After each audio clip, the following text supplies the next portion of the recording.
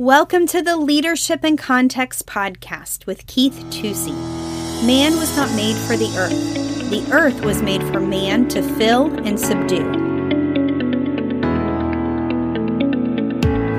Hi, this is Keith Tusey, and welcome to Leadership in Context. You know, we talk about leadership in context because truth is the context and the church is God's vehicle. And as usual, I want to talk to you about something very important. I would never do these podcasts if I didn't think what I was saying was very important, but this is very relevant to some things that are happening in the world. I want to read one verse of scripture to you and launch off of that. In Genesis 1:27, it says, God created man in his own image. In the image of God, he created him, male and female, he created them. God blessed them, and God said to them, be fruitful and multiply and fill the earth and subdue it and rule over the fish of the sea and over the birds of the sky and over every living thing that moves on the earth. So he says, multiply, fill, subdue, and rule. To have a proper biblical worldview, one of the things you must understand is that man was not made for the earth was made for man. The earth is here to serve the purpose of God in subduing the earth and taming it. That's why we pull weeds. That's why we channel water. That's why we build shelters.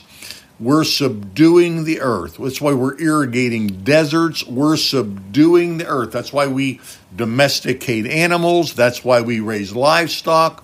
We are subduing the earth, and that is a righteous thing to do because God said it is a righteous thing to do. And there is a great clash in world's views when people suggest that the earth is greater than humanity, that the earth is a personality, i.e., Mother Earth. See, that's a great tactic. To identify the earth with something that most people love, their mother, is a great Madison Avenue marketing scheme. To Mother Earth.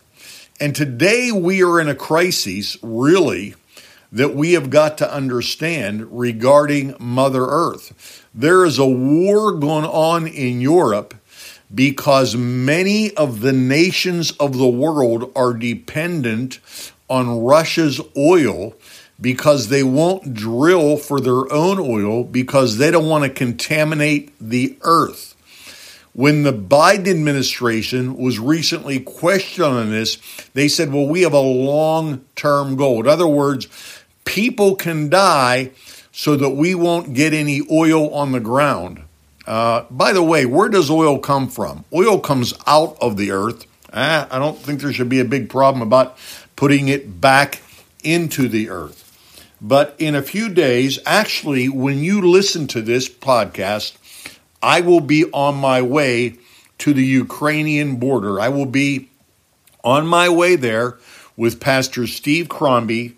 We will go into Romania, and then we will go to the different areas of the Romanian border right now, where hundreds of thousands of Ukrainians are seeking help, seeking a place. I spoke to a Romanian pastor the other day who said their sanctuaries are full of Muslims and Christians and Jews and anybody who needs a place to sleep and needs something to eat until they can figure out what to do. Remember, the Romanian, government does not have a lot of resources. It's not as prosperous as the Ukraine was. It's not as prosperous as Poland next door is. And so likewise, the Romanian church definitely has its challenges, and they're doing all they can do. And so we want to be there because we believe God has called us to be there. These Ukrainian people, they're desperate and they only want a place to live. They only want to go somewhere to protect the life of their children. They're fleeing, an impending death sentence if they stay there. And their only crime is having a nationality that is not Russian And it seems like most of the world think that's worthy of a death call, and it's not worth so-called disturbing our environment about. The Ukrainian people understand tyranny maybe as much or more than any other piece of geography on this planet. Hitler murdered at least 1.6 million Ukrainians, mostly by firing squad. Some of the biggest mass graves in the world ever discovered were in the Ukraine.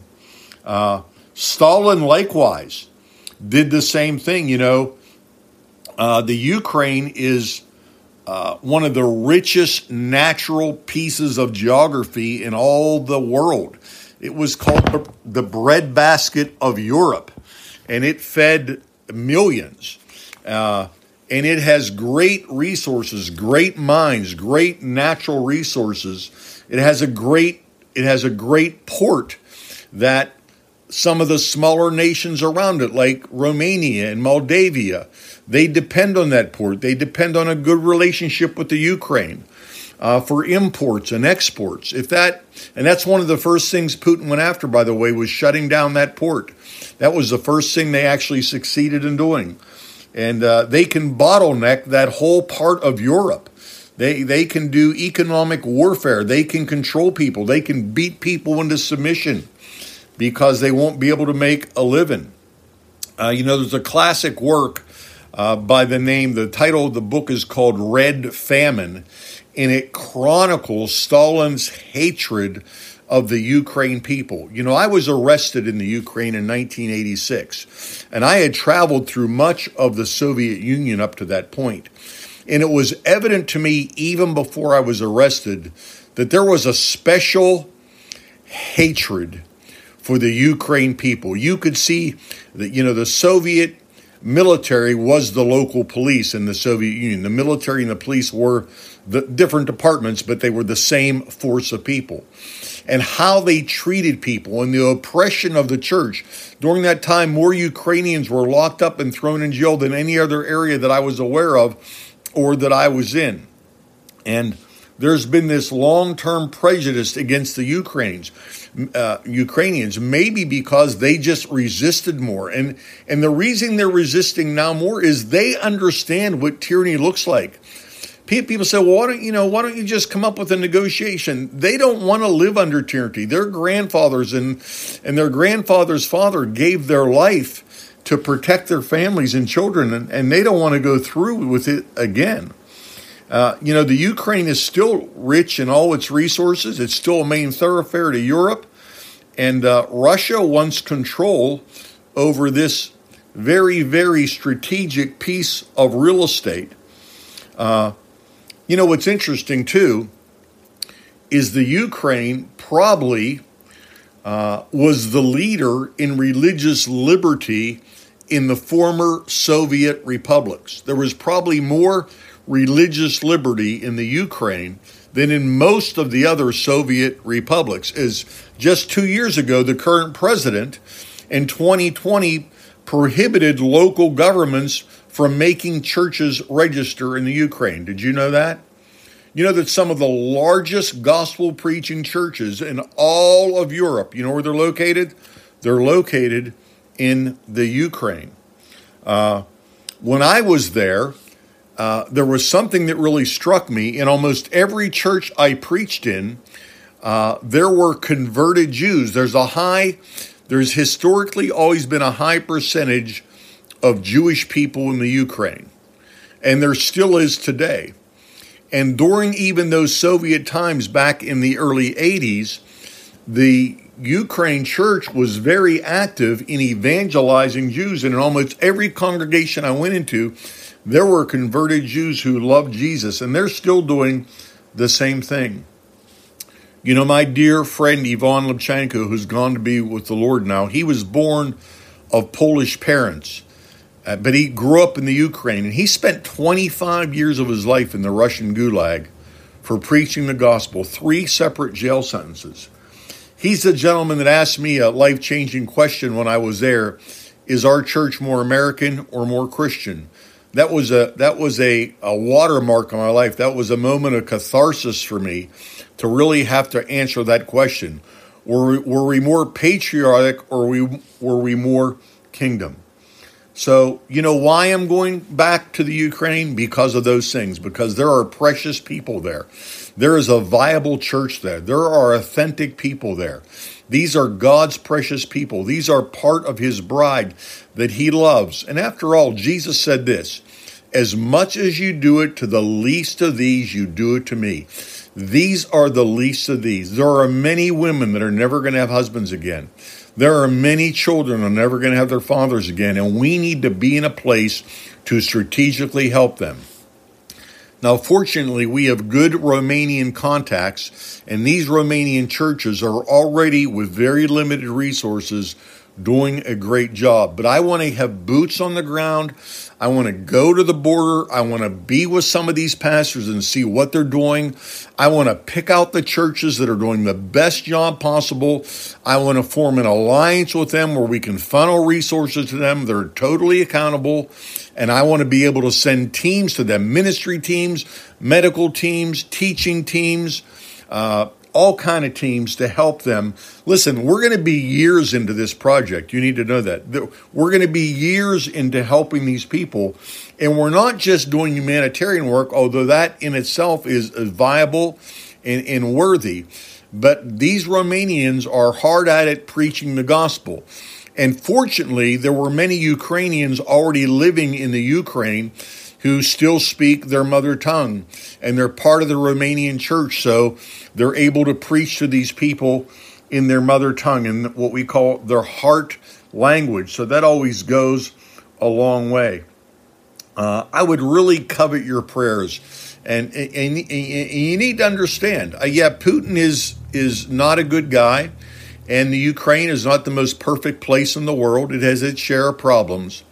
But really what this boils down to is a slap in God's face. It's saying that the earth is not big enough, the resources of the earth are not great enough, and that God is not smart enough to sustain his people. And we're feeding the Russian war machine by placing what we consider to be environmental issues above the life of people. Now, I'm going to address some of those environmental issues in the next podcast, but I'd like you to really listen to this. I'd like you to pray for us, and if you'd like to help these people, you're going to give it through me. I'm going to hand this money off personally. We're going to do this the right way. You can go to the NRP webpage and just make the greatest donation you can. Just think, what would you want someone to do for you if you were in this situation? If you had loved ones there, and you do, you have brothers and sisters in Christ there. And I'm going to take everything we can take with us. Pastor Steve Crombie's going with me. We're going to search out the land. We're going to develop some great strategic alliances. And we're going to do something for the kingdom that I believe will be a legacy. And I want you to be a part of that. Please consider helping me. Pray for me. Pray for our safety, for our wisdom, and for all the details of this trip. Thank you so much for listening. This is Keith Tusi for Leadership in Context. Please share this with somebody. Today, Keith had a discussion about our responsibility to subdue the earth in relation to what is happening in the Ukraine. If you would like to give towards the partnerships being developed with pastors there right now, you can do so at nrpastors.com. Just click on the Give button and select Ukraine from the drop-down. All money donated will go directly towards the efforts. No overhead or even processing fees will be taken out of the donations given. Thanks for listening this week to another episode of Leadership in Context with Keith Tusi. Join us next week as Keith continues to put leadership truths in the context of the local church. As always, subscribe, like, rate, and share our podcast. For show notes or to ask Keith a question, email podcast@nrpastors.com. If you would like more information, you can check out our website, find us on Facebook, or follow us on Instagram @nrpastors. See you next week.